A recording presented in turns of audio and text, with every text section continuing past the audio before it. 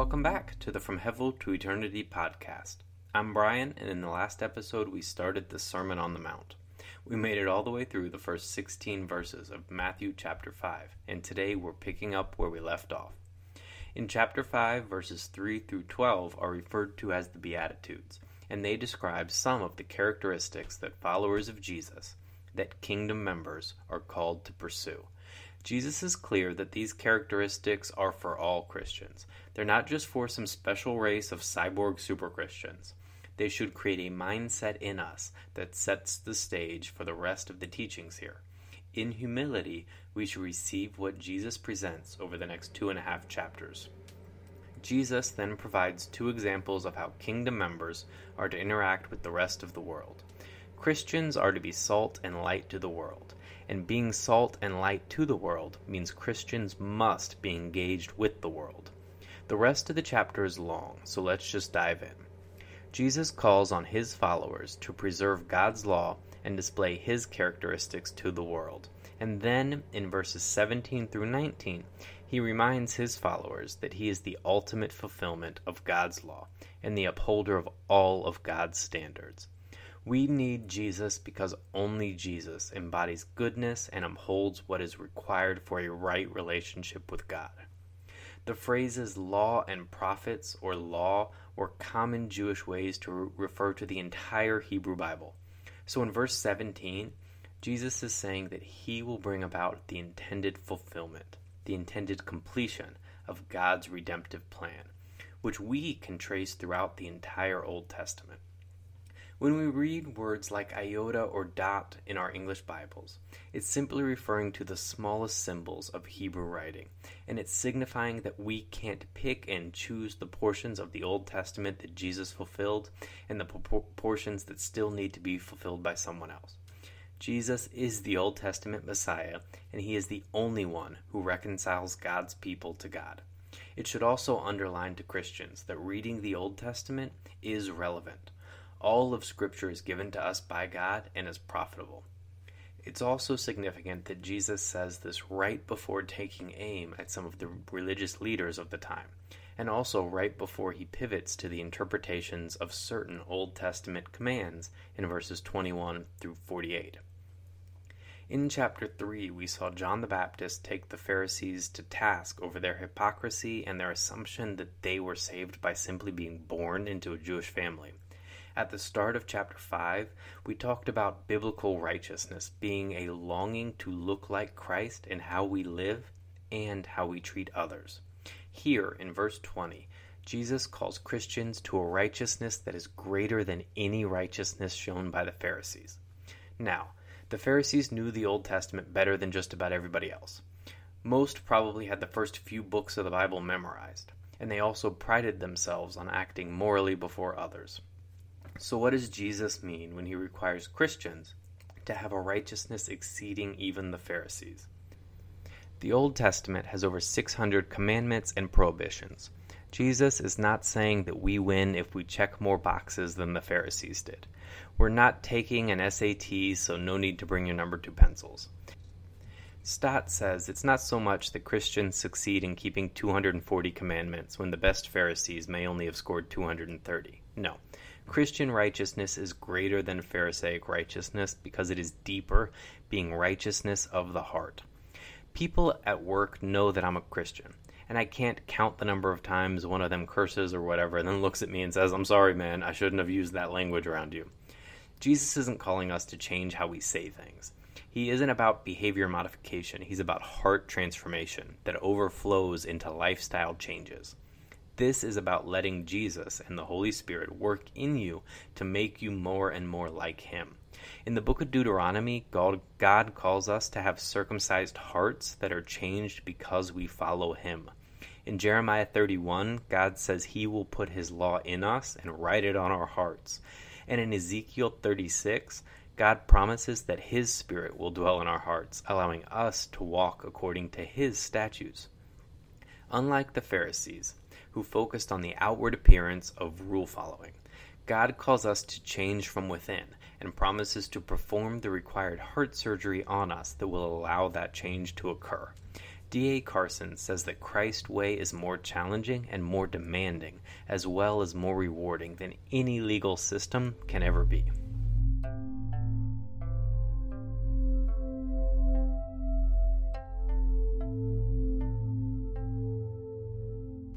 In verses 21 through 26, Jesus quotes a popular known commandment against murdering others.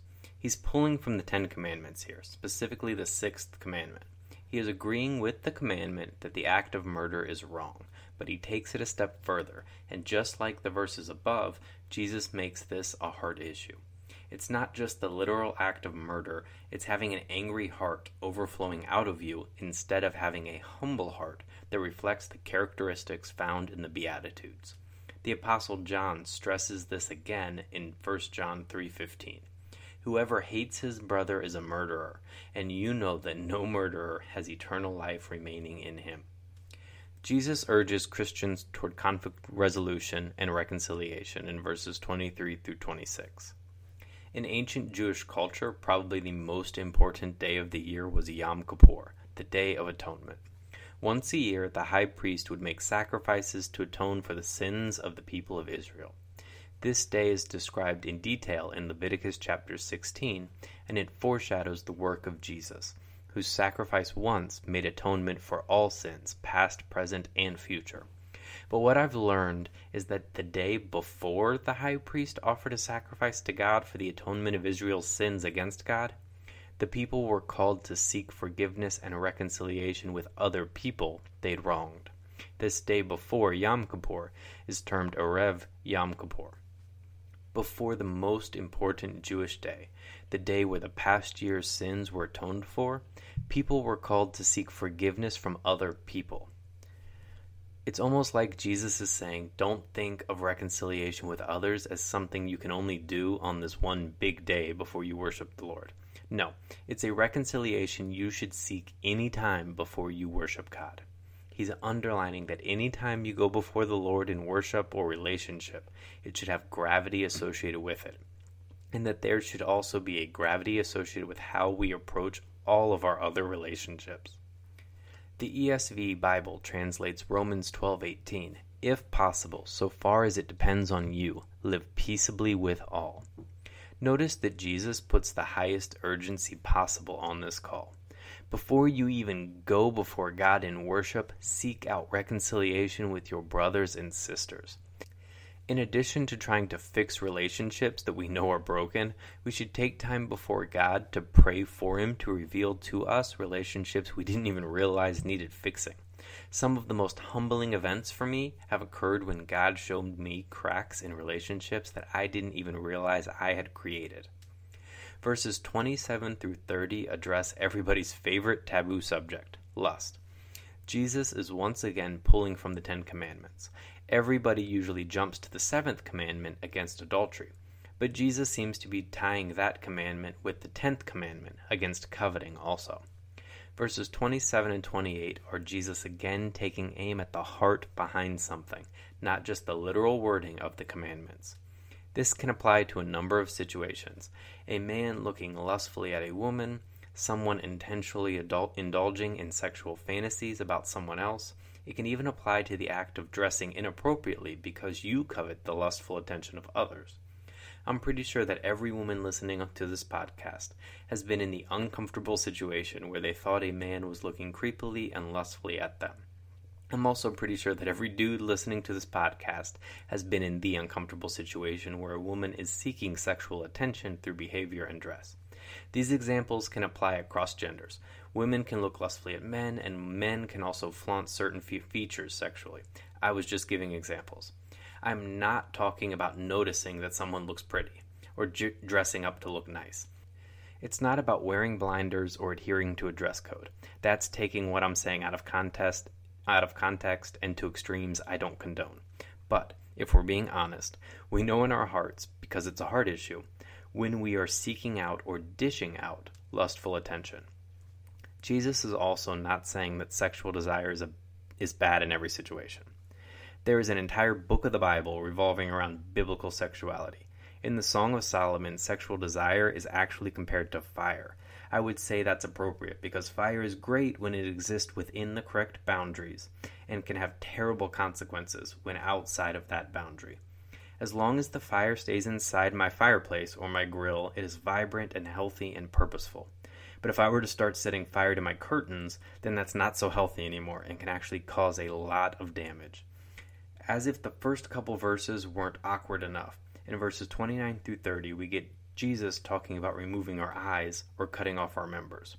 I want to be very, very, very, very, very clear here. Jesus is not talking about self-mutilation. Do not do what Origen of Alexandria did in the 2nd century and make yourself a eunuch for the kingdom of heaven. Jesus is not saying that. I am not saying that. Jesus is intentionally mentioning taking drastic measures to guard yourself against the sins of lust and coveting.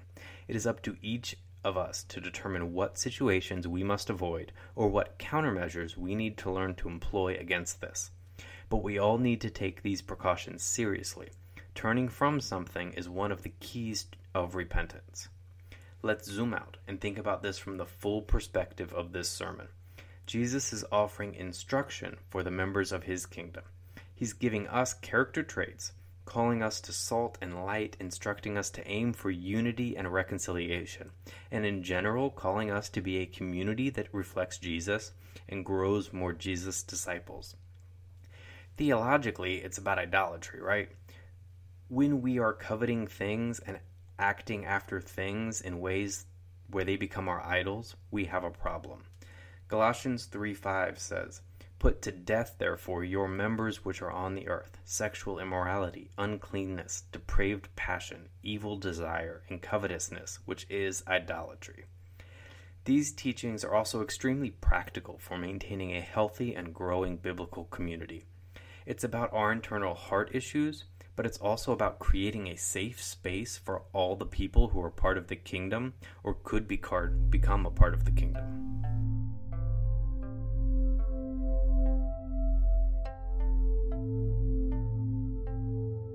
Verses 31 and 32 speak to divorce practices, and I will preface all of this by saying that divorce and remarriage practices are almost as numerous as the number of church denominations we have today.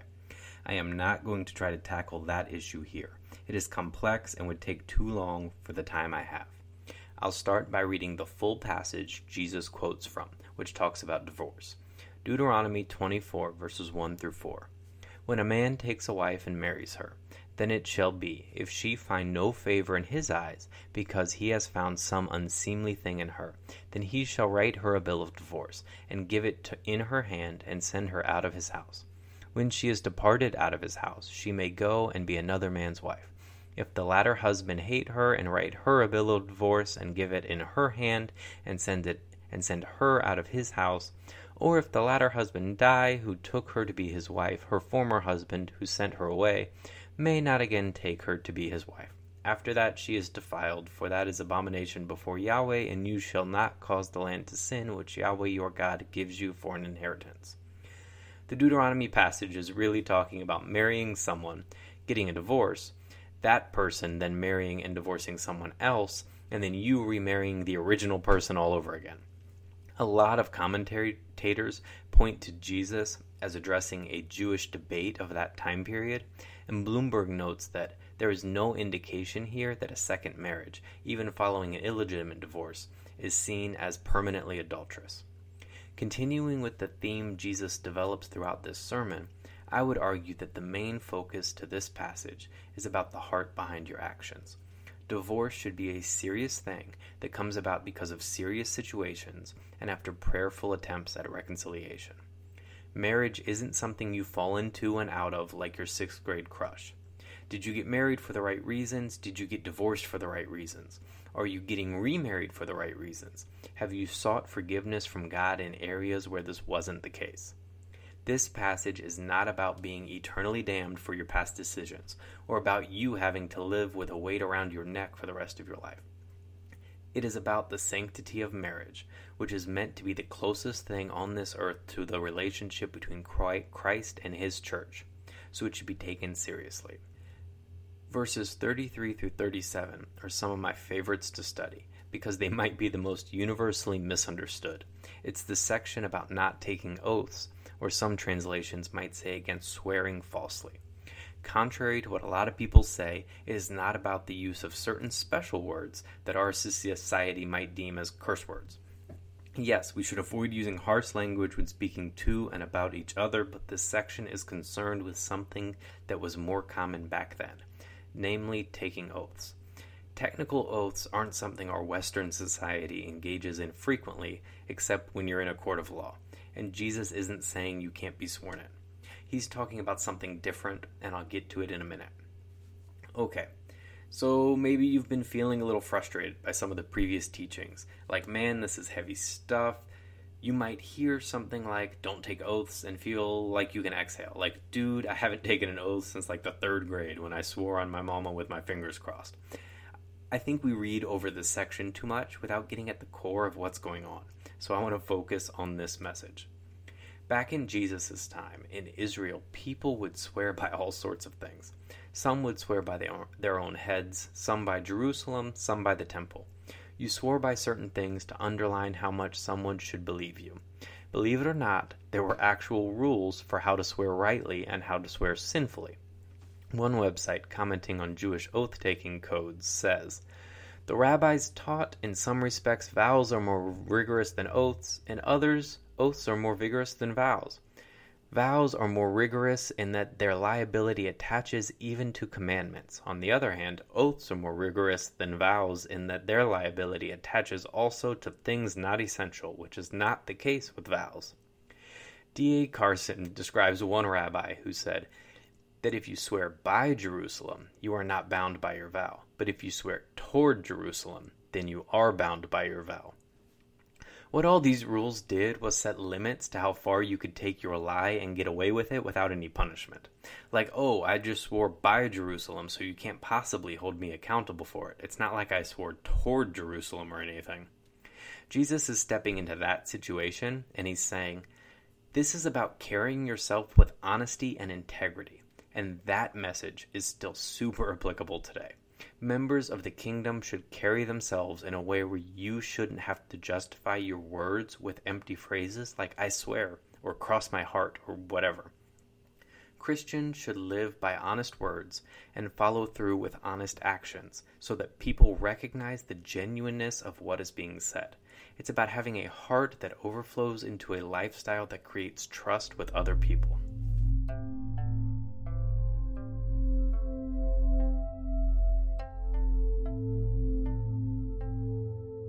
In the next 4 verses, Jesus focuses on a common misapplication of Jewish law during that time. Verses 38 through 42 caution against misapplying the command, an eye for an eye and a tooth for a tooth, to our own personal relationships.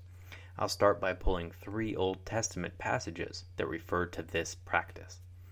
Exodus 21, verses 22 through 25, when talking about personal injury laws, says, "If men fight and hurt a pregnant woman so that she gives birth prematurely, and yet no harm follows, he shall be surely fined as much as the woman's husband demands and the judges allow. But if any harm follows, then you must take life for life, eye for eye, tooth for tooth, hand for hand, foot for foot, burning for burning, wound for wound, and bruise for bruise." Leviticus 24, 17 through 21 says, "He who strikes any man mortally shall surely be put to death. He who strikes an animal mortally shall make it good, life for life. If anyone injures his neighbor as he has done, so it shall be done to him. Fracture for fracture, eye for eye, tooth for tooth. As he has injured someone, so shall it be done to him. He who kills an animal shall make it good, and he who kills a man shall be put to death." In Deuteronomy 19, verses 18 through 21, talks about the testimony of judicial witnesses. "And the judges shall make diligent inquisition, and behold, if the witness is a false witness, and has testified falsely against his brother, then you shall do to him as he had thought to do to his brother. So you shall put away the evil from the midst of you. Those who remain shall hear and fear, and shall henceforth commit no more any such evil in the midst of you. Your eyes shall not pity. Life shall go for life, eye for eye, tooth for tooth, hand for hand, foot for foot." Each of these passages are about proportional responses in criminal cases involving judges. They are not about personal vendettas and revenge. If the mandatory minimum for heroin possession is 6 months, we let the justice system enforce that. We don't grab some druggie off the street and lock him in our basement for 6 months.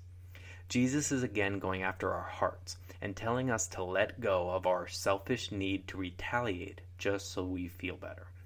Let the law do what the law was meant to do, and let our personal relationships be filled with forgiveness and sacrifice.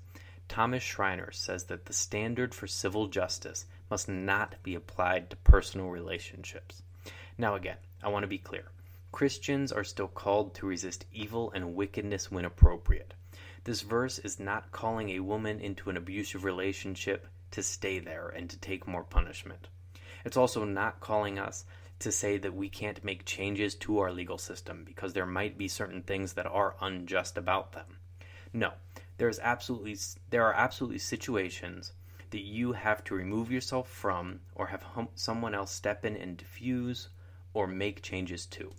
But Jesus is commanding us not to take the law into our own hands. Don't play judge, jury, and executioner in your own private vigilante justice league. Jesus then instructs his followers to exhibit abundant generosity in verses 40 to 42, above and beyond the generosity required by the law. Bloomberg underlines that one must be willing to give as collateral an outer garment more than what the law could require, which was merely an inner garment. D.A. Carson notes that an ordinary Roman soldier could legally commandeer a civilian to help, for example, to carry his luggage for a prescribed distance. Jesus is saying, don't just carry it exactly as long as you are mandated to and then dump the bags and run. No, go above and beyond for those who ask. Jesus' followers have to be willing to give up their rights. That's how we truly exemplify salt and light and turning the other cheek.